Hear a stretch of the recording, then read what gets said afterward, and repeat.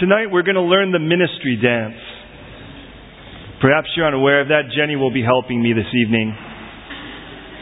Jenny, because she works with children's ministry and because she was a dancer, will help you with the 4 moves she has yet to invent herself.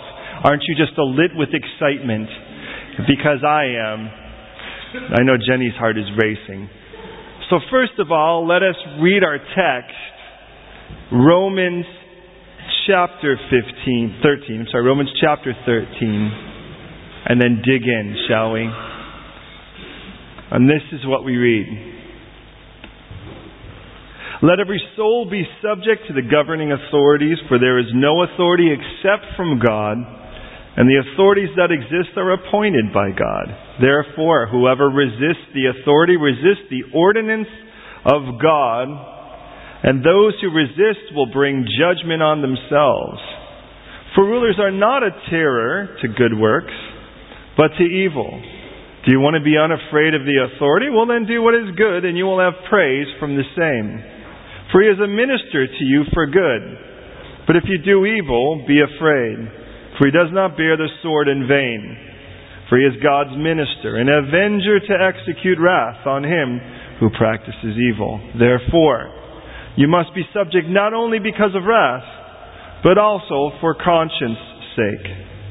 For because of this you also pay taxes, for they are God's ministers, attending continually to this very thing. Render therefore all to all due their due. Taxes to whom taxes are due, customs to whom customs, fear to whom fear, honor to whom honor.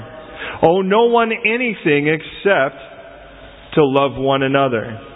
For he who loves one another or loves another has fulfilled the law. For the commandments, you shall not commit adultery, you shall not murder, you shall not steal, you shall not bear false witness, you shall not covet. If there's any other commandment, they're all summed up in this, namely,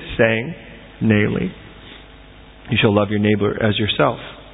Love does no harm to a neighbor, therefore love is the fulfillment of the law. Excuse me. Bless you too. And God bless you, and I mean that word for word. And do this, knowing the time, that now it is high time to awake out of sleep. This is always a great text for a pastor. It's time for you to wake out of sleep. For now our salvation is nearer than when we first believed. The night is far spent, the day is at hand. Therefore let us cast off the works of darkness, and let us put on the armor of light. Let us walk properly as in the day, not in revelry and drunkenness, not in lewdness and lust, not in strife and envy, but put on the Lord Jesus Christ and make no provision for the flesh to fulfill its lusts. Will you join me in prayer, please? You're so far away. Thank you, Lord, so much for the privilege of being able to open your word tonight, to be able to enjoy this time. Thank you for this beautiful book and all that you're teaching us as we're in that 5th section, the area on service. Lord, please open our hearts to your book as we open your book towards us. Open our minds to your truth, our lives to your changes. Open our eyes to your goodness. And tonight, may we have fun as we dig into your word. Lord, just change us. Apply this now in a great way. Please, Lord, help us to learn from you. I pray that your Holy Spirit would cause your word to burst open and alive and color in all the black and white before us now, bringing right application to each of us, speaking to every one of us right where we're at. Overcome every language barrier, every cultural barrier, every personal barrier, and speak now. Profoundly let your Holy Spirit come upon me and work through me what I cannot humanly do. Perform the therapy necessary on every one of us to make us more like you. And if there are any yet to really say yes to you tonight, let this night be the night of their salvation. So we commit this time to you now. In Jesus' name. Amen. I would say tonight, as I would any, please don't just believe me. Don't just assume it's true because I say so. Search the Scriptures. Let the Bible always have the final say. Now, last week, as we looked at chapter 12 for the second time, for the second portion of it, we kind of got this acronym, and that was So Celebrate Ministry. And I'm just going to bark these out and just see if you can remember any of them. The S was surrender all of me to God. The O was to offer me to God for others. The celebrate was to choose my passion, embrace others, to let others shine instead of myself, to endure, to be sure I know who I'm serving, to rejoice with hope and to abide on my knees, to touch a life by giving me and to end it with kindness. In ministry, we are told as we looked through the text that we must meet them where they're at, initiate our relationships, never dish it back, identify the good, stop dying on every hill, turning it over, respond with kindness, and in the end, the why is you win. We were challenged in this then to take this idea of abject surrender to God and expect God to use us. The whole rest of this book shows us how we are to function in the world around us. How we are to function in an ungodly world. How we are to function in the godly world around us in the next chapter when we deal with people with their convictions and their attitudes. In this chapter, we really have 4 basic motions. Jenny, you get to be thinking here. The first section, for what it's worth, is verses 1 through 4. The second movement in the dance is verse 5. The third is verses 6 through 10. And then the verses 11 through 14 is our fourth step. It's only 4 movements. Who would have thought you'd be doing anything? So are you ready, Jenny? Come on out here. She had no idea tonight that this is what's going to happen. She'll never be late again. Anyways, listen. Okay, you can face them. Okay, here's the first one. You can take a look at this, and this is where we're going to go with it. That's the first one. Okay, listen to these 4 verses.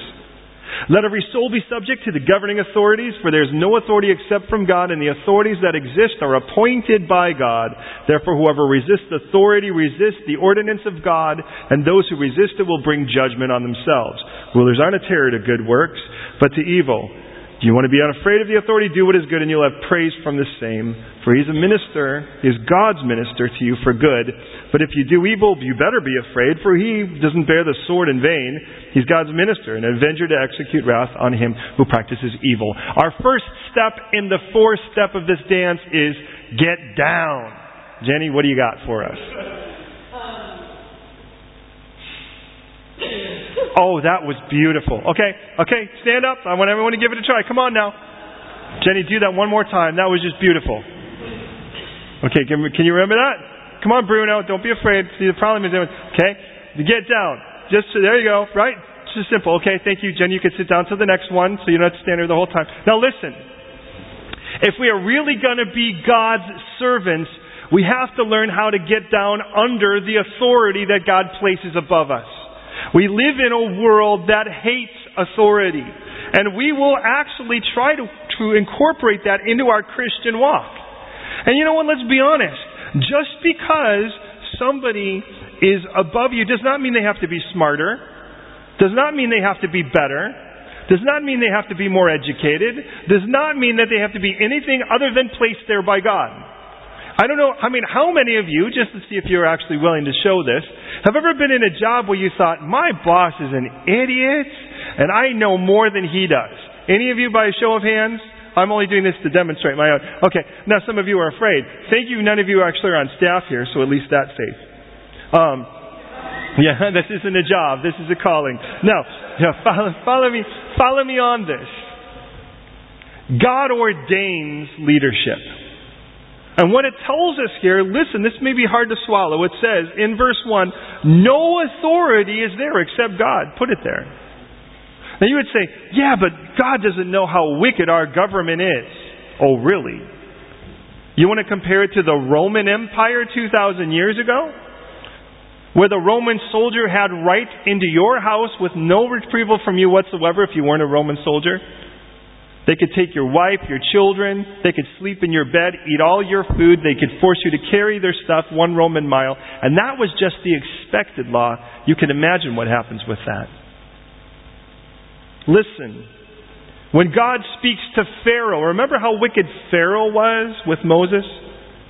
In Exodus chapter 9 verse 16, God says, "Indeed, for this purpose I have raised you up, that I may show my power in you, and that my name may be declared in all the earth."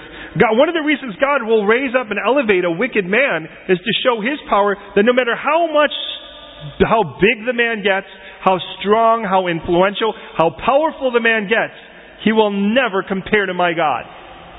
And ultimately, every evil man that has ruled anything that looks like the known world will not compare to the Antichrist. And what we read is, Jesus will knock him down with the breath of His coming and destroy him with the splendor. In other words, Jesus goes, and he falls over. And this guy, everyone's like going, who can fight this guy? This guy's invincible. And Jesus goes, ta-da! Boom! And the whole thing is over. There's your battle. Hey, have you ever thought that Jesus and Satan are like brothers wrestling in a ring, and it's like, oh, Satan has him in a headlock. Oh, no! Jesus is down. 1, 2. Oh, he's up again! There's no battle like that. Read the book of Revelation. And an angel that doesn't even have a name in Scripture. No, he probably has a name, but we don't read it in Scripture. But we read an unknown angel grabs Satan and throws him in the pit for 1,000 years. How many of you think Satan wanted to go there? This wasn't like super buff angel named Fabio. This was just angel. We don't even read it was a guy. Just angel. What if it was like little angel? Grabbing Satan and throw him in. The whole point is, my God is huge. And He's like, look, I've elevated you to show I'm still bigger. When God speaks to Nebuchadnezzar, and as he brags about in Daniel chapter 4 verse 32, your dwelling shall be with the beasts of the field. They shall make you eat grass like an ox or like oxen. And 7 times shall pass over you until you know that the Most High, listen, the Most High rules in the kingdom of men and gives it to whomever He chooses. And this is what I used to think. Coming from America, I used to think that the government was supposed to be a representation of the people. And if the people were evil, the government was evil. But I've come to realize the government really, in essence, is really a great representation of the church. Because if the church isn't doing what the church is called to do, the government will be wicked. Why are there so many ministries paid by the government to help the widow and the orphan? Because the church has failed. If we were doing what the Lord has called us to, the government wouldn't have to. In the book of Esther, Esther now has become queen. Speaking to Mordecai, as now a letter has gone out to kill all the Jews. And Mordecai says, if you remain completely silent at this time, she being a Jew herself, but no one seems to know, relief and deliverance will arise for the Jews from another place, but you and your father's house will perish. Yet who knows whether you have come to the kingdom for such a time as this? What Mordecai says is that, don't you think God's put you in that place? Why don't you consider why you're there? In the Gospel of John, this is our Savior Jesus. And Pilate is asking him questions, and Jesus is refusing to answer now. Where are you from? No answer.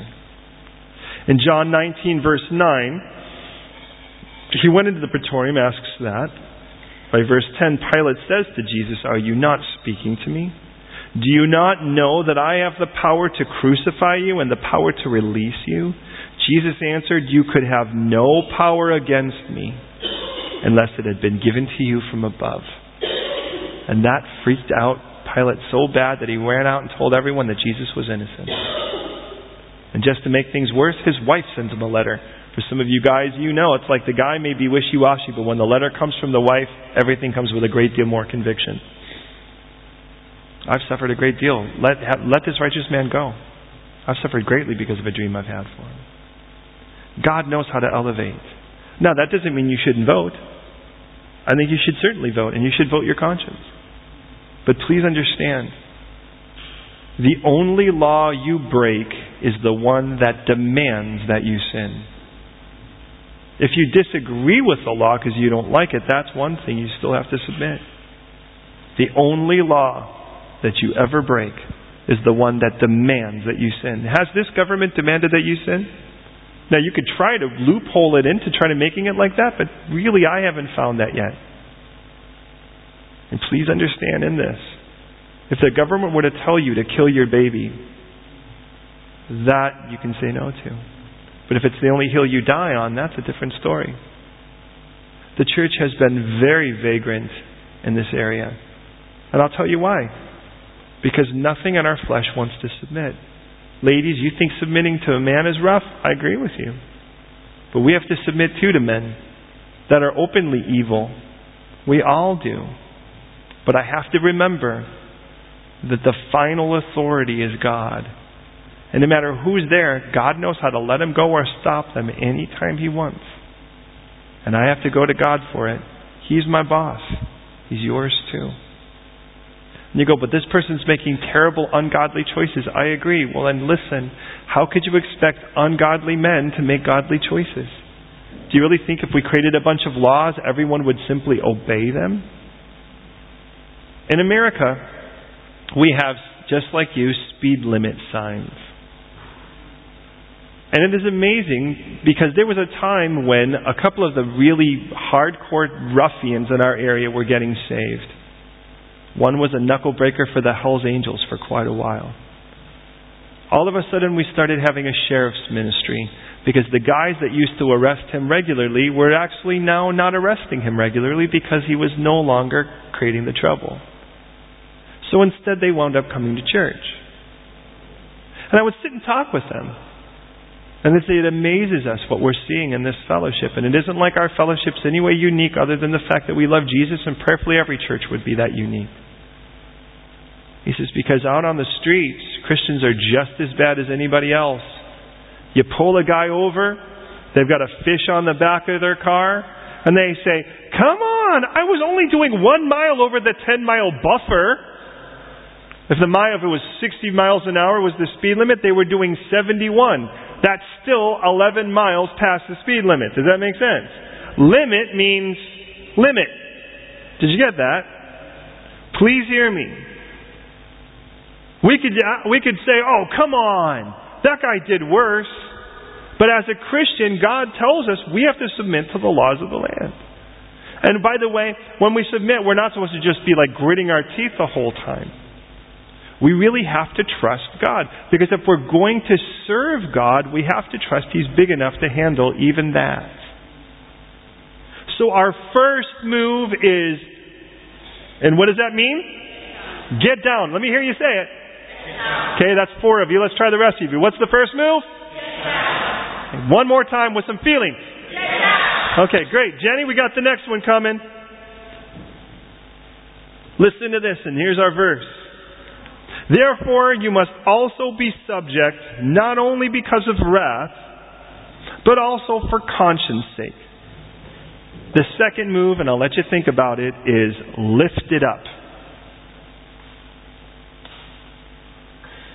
That was great. Can everyone, come on. I know you're probably thinking, now look this is church. How can you be too cool to do something dorky in church? Stand up, come on, work with me on this. Come on. Okay, here we go. Ready? Show us the move, Jenny. And everyone. Okay, so here's the first move. And then second move. See, next week there'll be a quiz. Don't not come because of this. And all Jenny's going to do is this. And you're going to have to know what that means, all right? Okay, listen. And that is lift it up. Say lift it up. Yeah. Thank you. Now have a seat. Thank you. See, now there's no way you could fall asleep in church here. You're thinking, oh man, I came for a nap. Listen. I am a firm believer in did I already say this? Don't just believe me, but search the Scripture and make sure that the Bible has the final say. Make sure that that's the case. Follow me on this. In an unsaved world, What stops people is punishment. If the punishment is bad enough, they just might not do it. I'm a firm believer, man is evil as you let him be. And if you realize that, it's like, let's face it, if you knew there was no possibility of a camera being around or an officer being around, would the speed limit sign really inspire you to drive the speed limit? Allie? Oh, sorry. Oh, that's on. Sorry. You know, I drive until it feels fast. It's probably why I haven't driven in this country yet. Safe. For you. Once we rented a convertible, a Chrysler, right? How fast can a Chrysler go? And we put down the top. It was one of those really warm days on the coast. And we were driving, and we were putting on some ska music. And it's not even like I'm a big ska fan, but it's like, no. It's fast music to drive fast to. I didn't realize it until I got pulled over for doing 85. And I realized, and the police officer's like, do you have any idea? I mean, we have people in the back that are going like this, you know. They're like, we were like, write me a ticket, come here. No, we were asking for the police officers to pull us over. And I just realized, man, it's like, you don't even think about it. But like the moment a policeman pulls behind you, you're like, and you check your speedometer right away. That's like natural. He's like, uh-oh. There's a Christian song that was out a few years ago that I remember, and it really bothered me because the first line in the chorus is, I want to run like the cops are hot on my tail. And I think, wow, what does that tell you about their view of police officers? Now listen. I have a 10-year-old that knows this. And I'll say, hey, don't do that. And she'll say, or else. She wants to know if the punishment's so bad that she won't do it. I'm like, I'll rip your head off and use it as a bowling ball. I have to get creative. I wouldn't do that. I hope you know that. The Bible tells us we are not to be driven by wrath. We've escaped the wrath of God, and we could try to abuse that now and say, well, I'm under grace. I can do whatever I want. But listen what he says here. We're not to obey for wrath's sake, but actually to lift up the bar and now do it for conscience sake. And that's a different thing. Here's the difference. Your conscience will tell you don't do it because it's wrong. That's it. You don't need anything more. You don't need, well, what happens if I do? Scripturally, you don't do it because it's wrong. At the university near where we lived, a survey was given to the men in, I think it was something like 18 of the fraternities. And the question was asked, if you could rape somebody and never get caught for it and get away with it completely, would you do it? 94% of the men said yes. 94% of them. Well, I tell you, that's one place not to send your daughter to go to school. Scripture tells us that every person is given a conscience. In Romans, it told us in the beginning that even those who were not under the law, their consciences testified for or against them in Romans 2:15. The problem is that there are those, even as Isaiah would say in 5:20, woe to those who call evil good and good evil, black, white, black, dark night, that kind of thing. That's one of the reasons why I have a real hard time with when people, I'm like, hey, you know what? Church was awesome. And they're like, yeah, wicked. I have a real hard time with that. Because wicked is the opposite.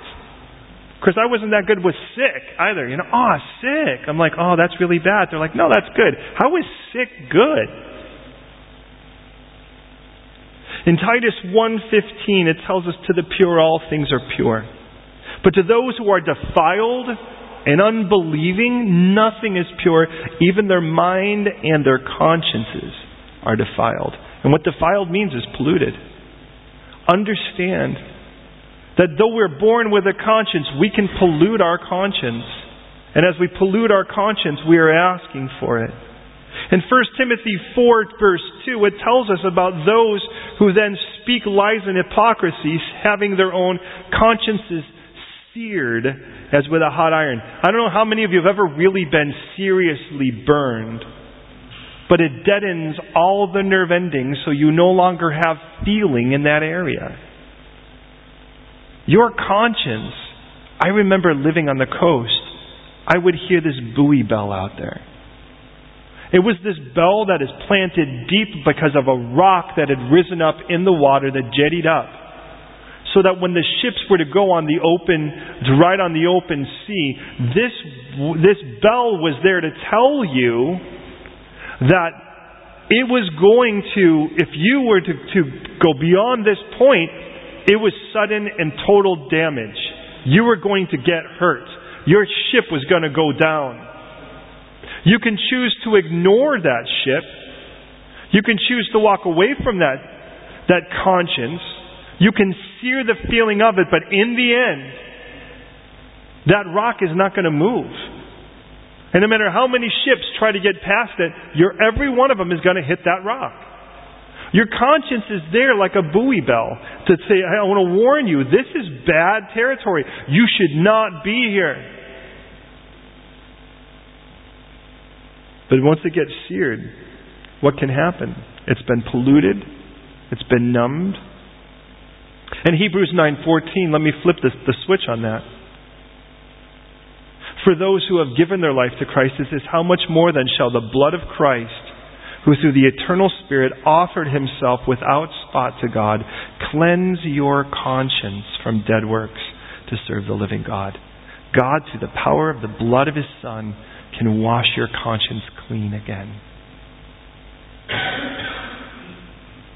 It tells us, by the way, in 2 Corinthians 4:2, that when such a thing happens, we renounce those hidden things of shame. We don't walk into craftiness or handling the Word of God deceitfully. And let's face it, when you pollute your conscience, what you try to do is you try to bend Scripture to agree with your wicked mindsets. God's not into that.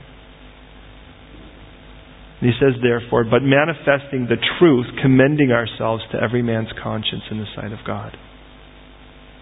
By that point, then, we wind up holding the mystery of the faith with a pure conscience, as Paul tells Timothy in 1 Timothy 3:9. When Paul gives his testimony in Acts 23:1, he says, men and brothers, I have lived in all good conscience before God until this day. Think about that. The man who had killed Christians, pulled men and women and children away from their families and had them murdered because of their faith, had all of that washed away by the blood of Jesus, and could then turn and say, I've lived in pure conscience before God now.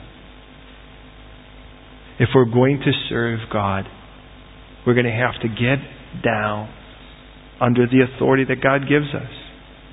And then we're going to have to lift it up. And lift up the bar on what is right and wrong, and to not do things simply because they're wrong. You realize how revolutionary that is in this world? Hey, can I just say, and I'm not going to pick on a lot of things, I'll try not to, but can I just say, don't ever expect for us to serve alcohol at any event. Ever. No. Could that have been better planned? That's a reminder to turn off your phone. Look at that. And what's even better is it's somebody texting saying they couldn't make church. Oh no, you made it right into church.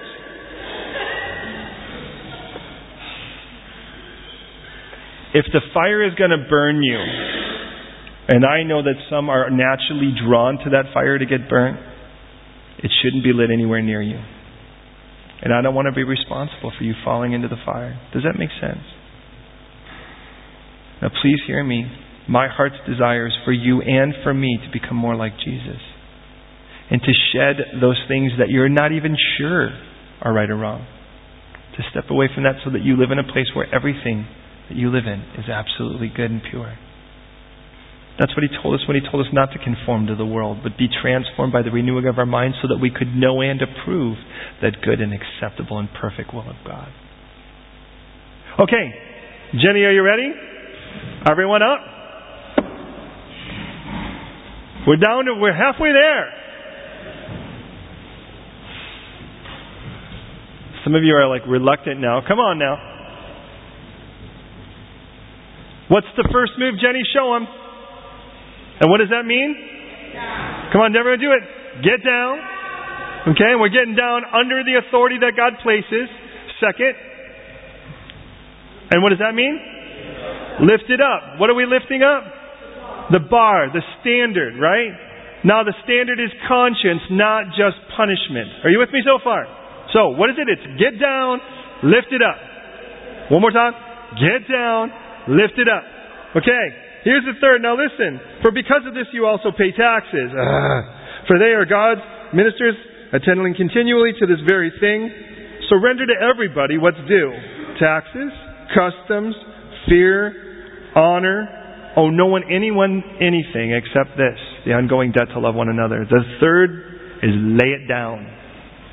How are you going to do that one, Jenny? Remember what you had just done. So, she had no idea she was going to be put on the spot like this. This is part of the fun. Oh, that was just beautiful. That was just, okay, you ready? Everyone, here we go. Did you get that? Here we go. So 1, 2, 3. Lay it down. So this is what we have. We have get down, lift it up, lay it down. Did you get that? Okay. Beautiful. Now listen. I have learned that if the most important thing is already laid down, everything else becomes less consequential.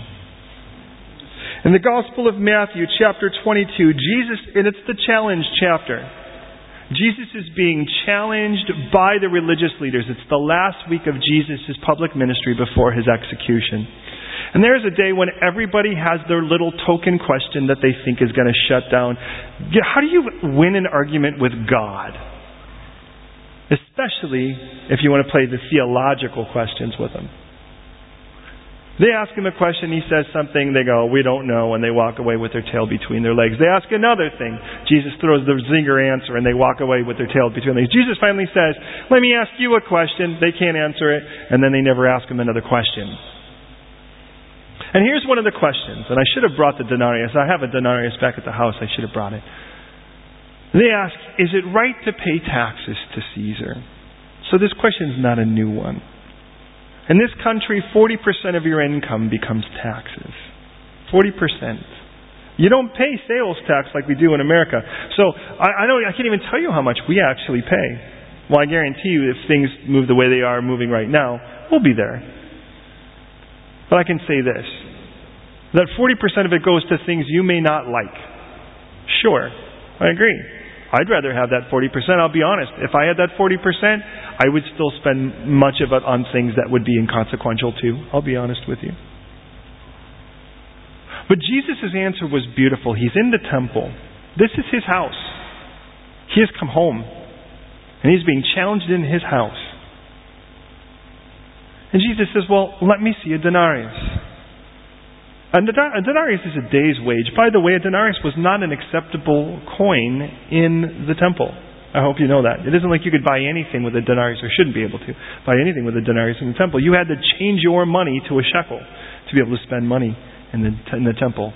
So you had all of those currency exchanges built up. And of course, that's one of the things Jesus flips over. We're aware of that. So he goes, show me a coin. And so they give him a coin. And he takes a look at the coin, and his question is really simple. He says, it looks like there's an image on there, don't you think? And they said, yeah, there's an image. I said, well, whose image is this made in? And they said, well, it's got Caesar's image on it. They said, well, then it belongs to him then, doesn't it? Give to him what belongs to him. But he doesn't stop there.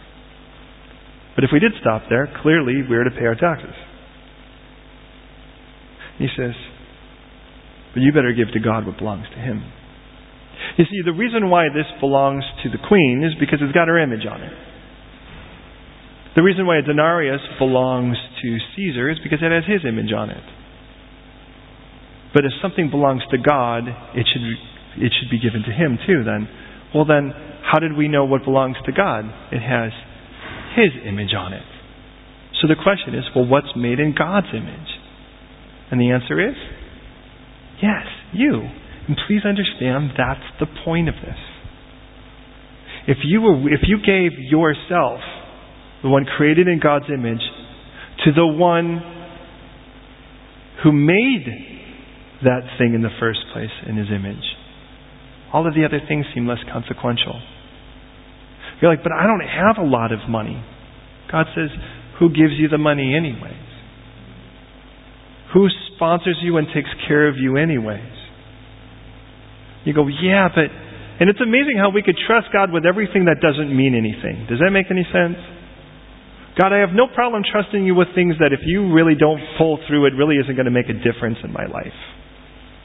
I don't have a bet on the game, but I'm going to trust that you're going to have that team win anyways.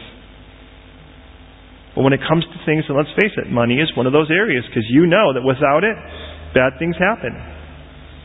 Especially as it gets colder outside. But if you can't lay down, if you can't lay yourself down before God, you won't lay down anything else joyfully. Even in places where you know it should go. And that's not just money. That's honor. Notice it's on the list.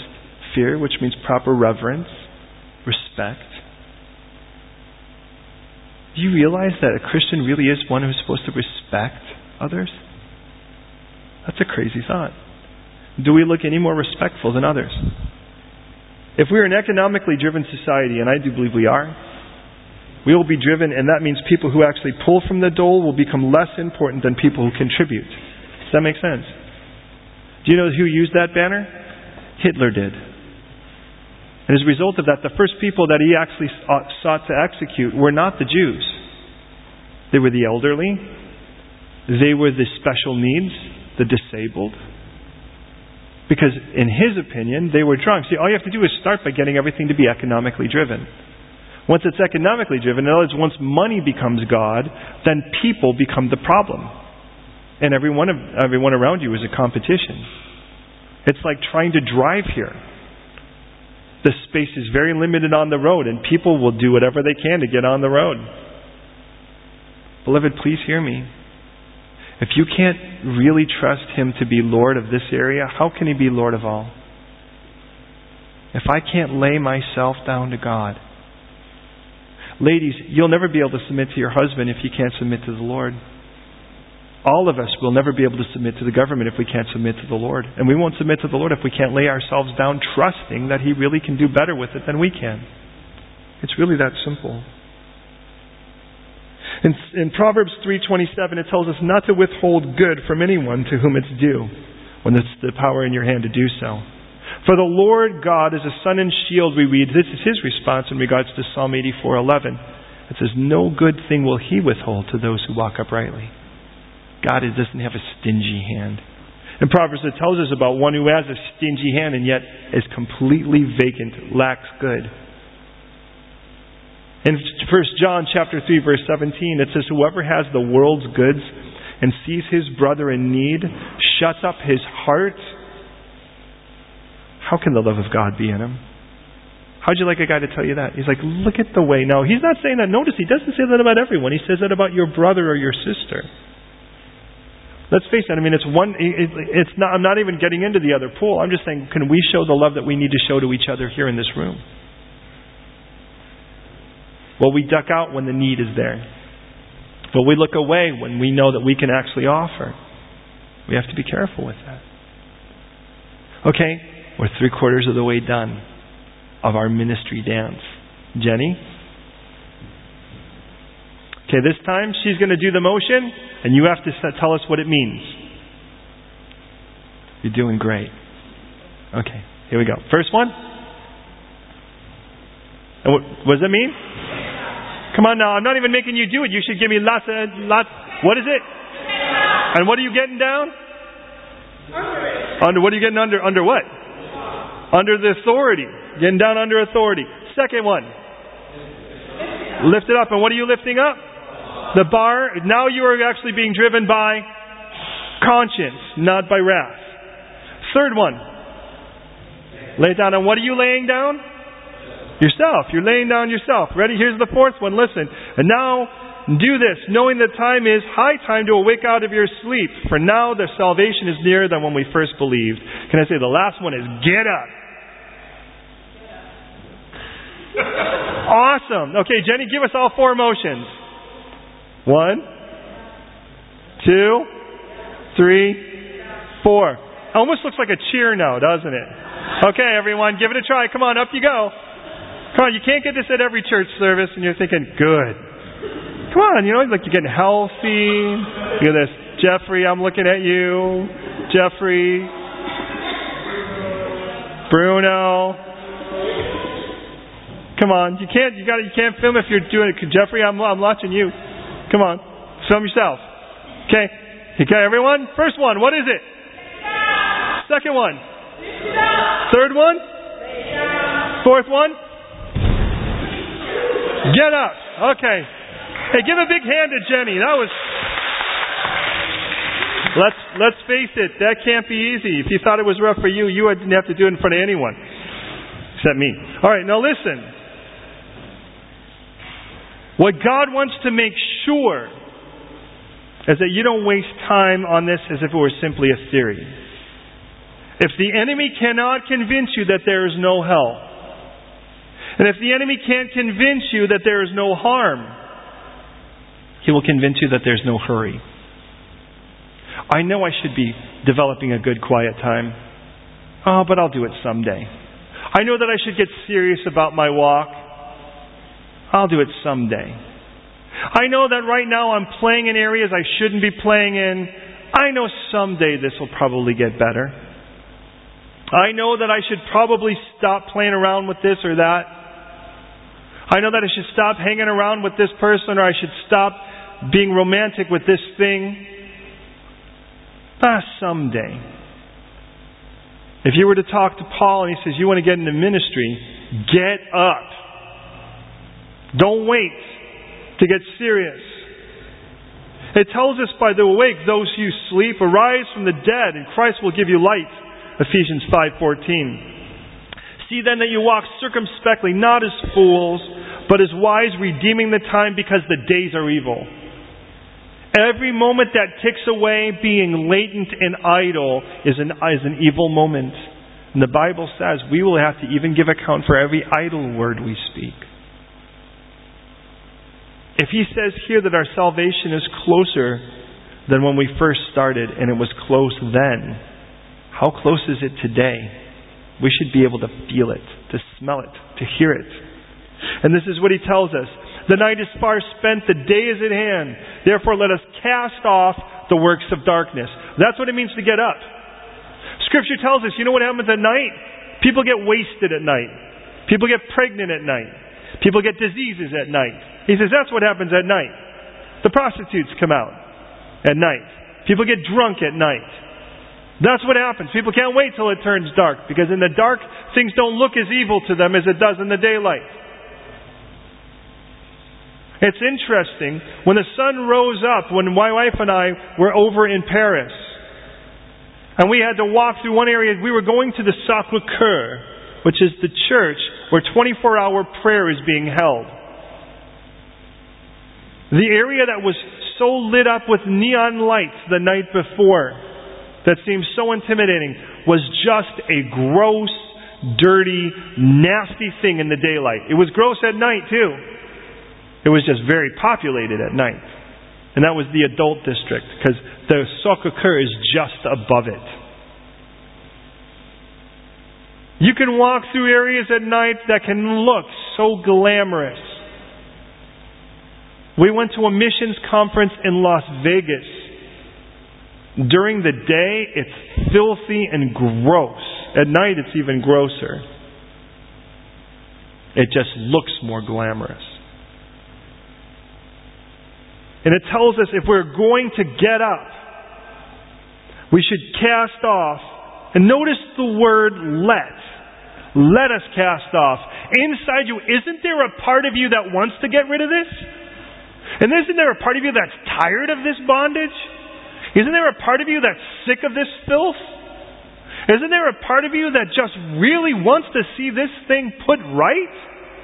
That knows that the Lord has more for you. That knows that the Lord has a higher calling. That knows that the Lord is going to shine deeper and more bright and radiate hotter and change the world more fruitfully and use you more effectively. Don't you know that there's that out there? someday doesn't cut it. It's time to get up from our sleep, because that's what the church looks like. When we nod at the truth, but don't put shoes on it. Cast off the works of darkness and put on the armor of light. Let's walk properly. What does it mean to walk properly? Let me say it this way. We walk under authority. We are guided by conscience and God's Holy Spirit, who gives us that conscience. And we love one another by laying down our lives. That's what He's already showed us. Let us walk properly as in the day, not in revelry. Do you know what revelry means? Revelry just means the party lifestyle. You don't even have to be drunk to live the party lifestyle. You could be the person that just goes for the music to dance in the clubs. It's still revelry in the sight of God. And you could say, yeah, but I'm not. Don't tell me. I'm not the one you have to speak with. He says it is time to cast that off now. And it's time to get up. Not in revelry or drunkenness, lewdness and lust. Not in strife and envy. Hey, look at, you can go to, there's no shortage of places to go for revelry and drunkenness. We're aware of that. You can head deep into the city and find places right now simply for lewdness and lust, focusing on lewdness and lust. And you'd say, well, clearly those are sins. But during the daytime, you may have to go to the east side to see more brazen, open strife and envy, although it will be everywhere. When it has to be not just the Bentley, but the new one. When you can't just work on the third floor of the best building, but you have to be in the penthouse. Where your suit has to be a label. It's still envy and strife. And He tells us it's time to cast it off. Don't you realize all these things are drunkenness? You're drunk by ambition and selfishness. You're drunk by lust and desire. You're drunk by things that are simply there to try to make you escape the reality of what your life is, which at this moment is nothing but living in the basement of your own life, doing nothing. And you know what you need to put on? The Lord Jesus Christ. And make no provision for the flesh to fulfill its lusts. This chapter ends with this. Get up and leave that behind. Get up out of it. I lay down myself to the Lord. And as I lay down myself to the Lord, He's going to say, get up and let's get out of this. Because all this is a cell you chose to put yourself in that will keep you from the things that God wants to do. I had a friend who was a pastor that says he loves to have, and I'm not going to try to pick on this, it just happens to be the first example that comes to mind, and he's like, look, he loves a great Guinness, but the problem is, when you start pushing him on it, he's like, he knows that the moment he has it in front of him, he can't share with anyone. I'm like, so which one are you going to choose? It's like, I never thought I had to choose. I'm like, well, which one? Do you want to be available for someone, or do you want... No, look, the only reason I'm playing this on is because it's such an accepted thing here. Run and get married and get divorced, and then get remarried and get divorced and get remarried, and then the world wonders why we start flipping out when they start trying to redefine marriage. We already have. Hey, I'm not here to diss on your past, but I'm here to tell you, if you're part of this fellowship, never expect us to stand on any divorce. If you're like, I'm thinking about getting divorced, never expect me to cheer you on that. From this point forward, I tell you what, no matter where your past has been, I'm here to tell you, if you get married, it's till death do you part. We'd rather kill you than watch you get divorced. Now that's no threat, but take it whatever way you want to. We have a fantastic record of people getting married and staying married. They may worry about us showing up in their driveways, but they're still married. And I'm going to I'll just be this honest with you. If my wife and I thought we had a way out in our first 2 years, we would have taken it. The reason why we were still married is we didn't give ourselves an option those first 2 years. We were too immature, selfish. We were people who fit into this category quite well. And had we even found a door or even a window to sneak out of, we would have done it. But we barred all of them up and said, look, we commit ourselves to two things: to stay married for our entire life and never be separated, and to enjoy that. I tell you what, When two people make that commitment, it doesn't make it easy, but it makes it easier. Because you know that you never hit the alarm button because you never get that far.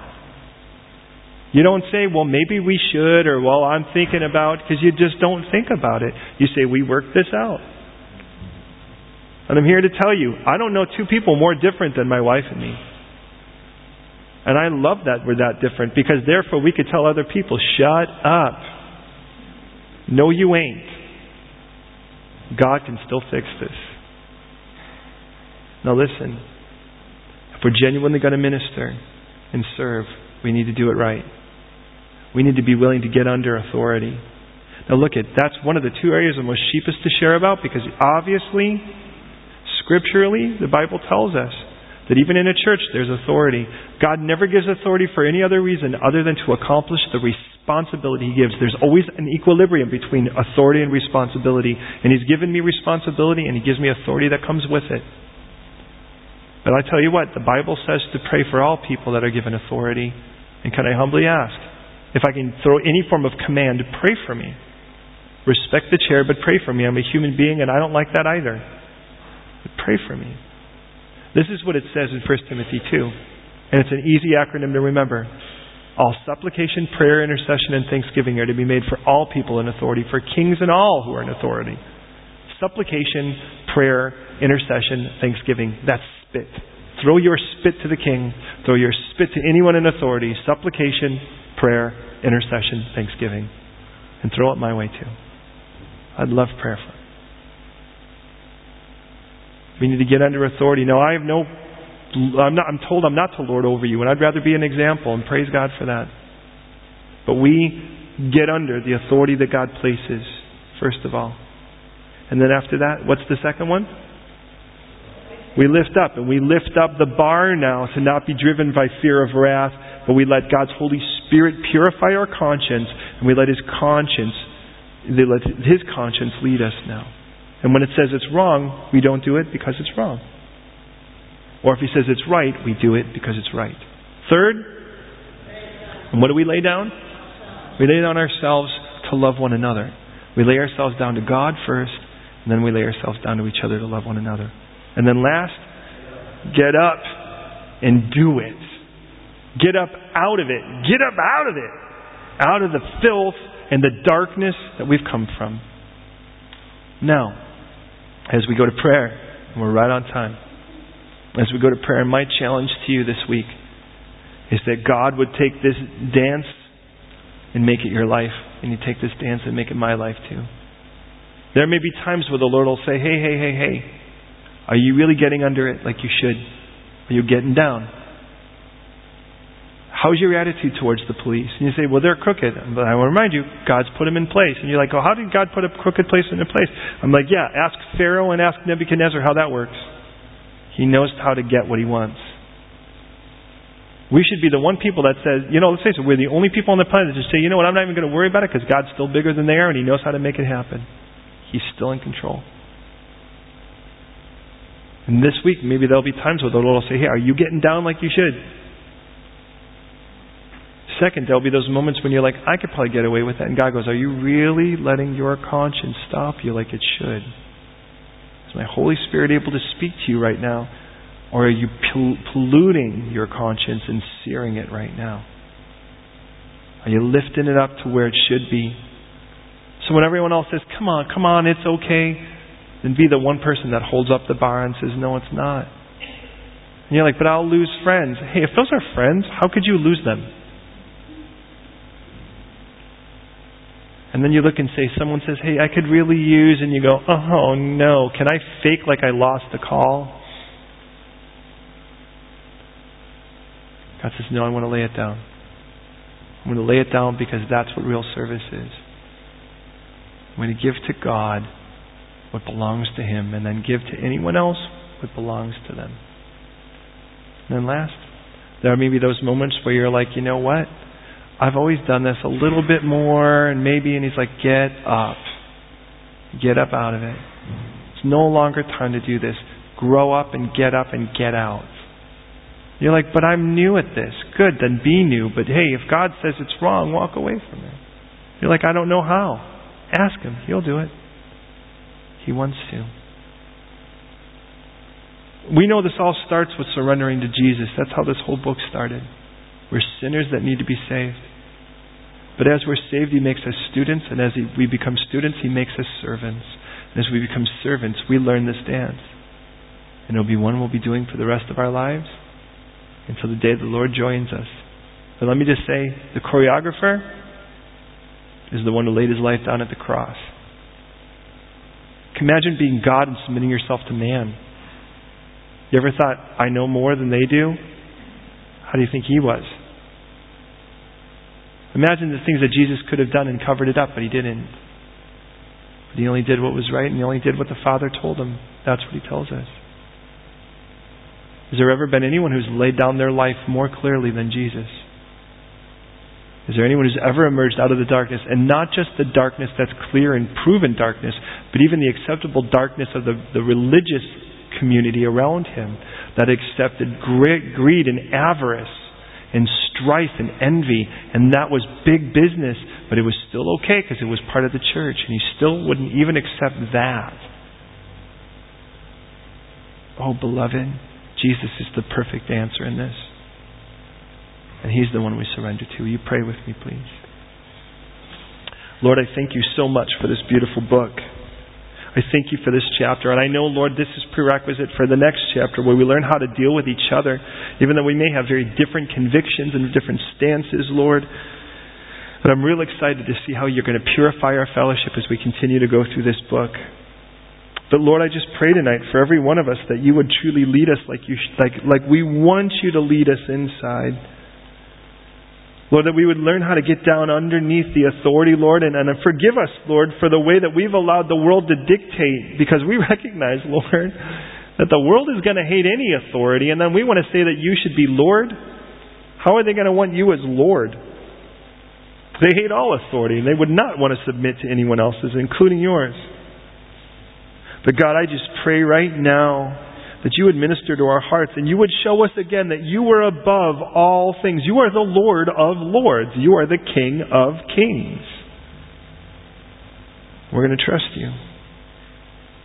We're going to trust You that You know what You're doing.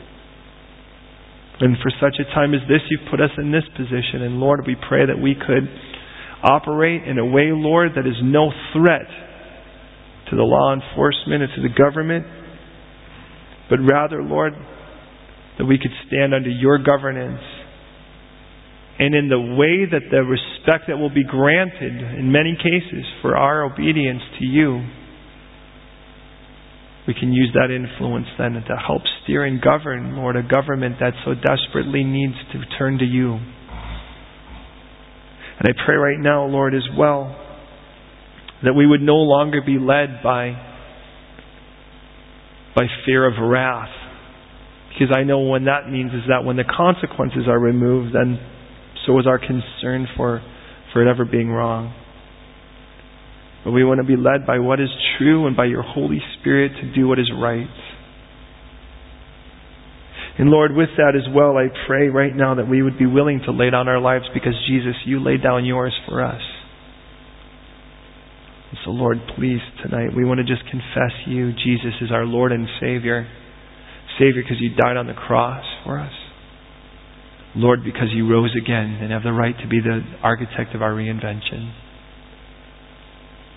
And with that then, Lord, may we emerge out of the darkness around us and no longer be latent, but open and available, even tonight, for whatever You have for us. As we commit ourselves to You and we thank You, Jesus, for how You demonstrated that by dying on the cross for our sins and then raising again in the newness of life. And for that we commend You and we thank You and we worship You and we exalt You and we call You our Lord and Savior. And we say thank You. Be exalted, Lord, in our lives, we pray. Jesus, in Your name. Amen.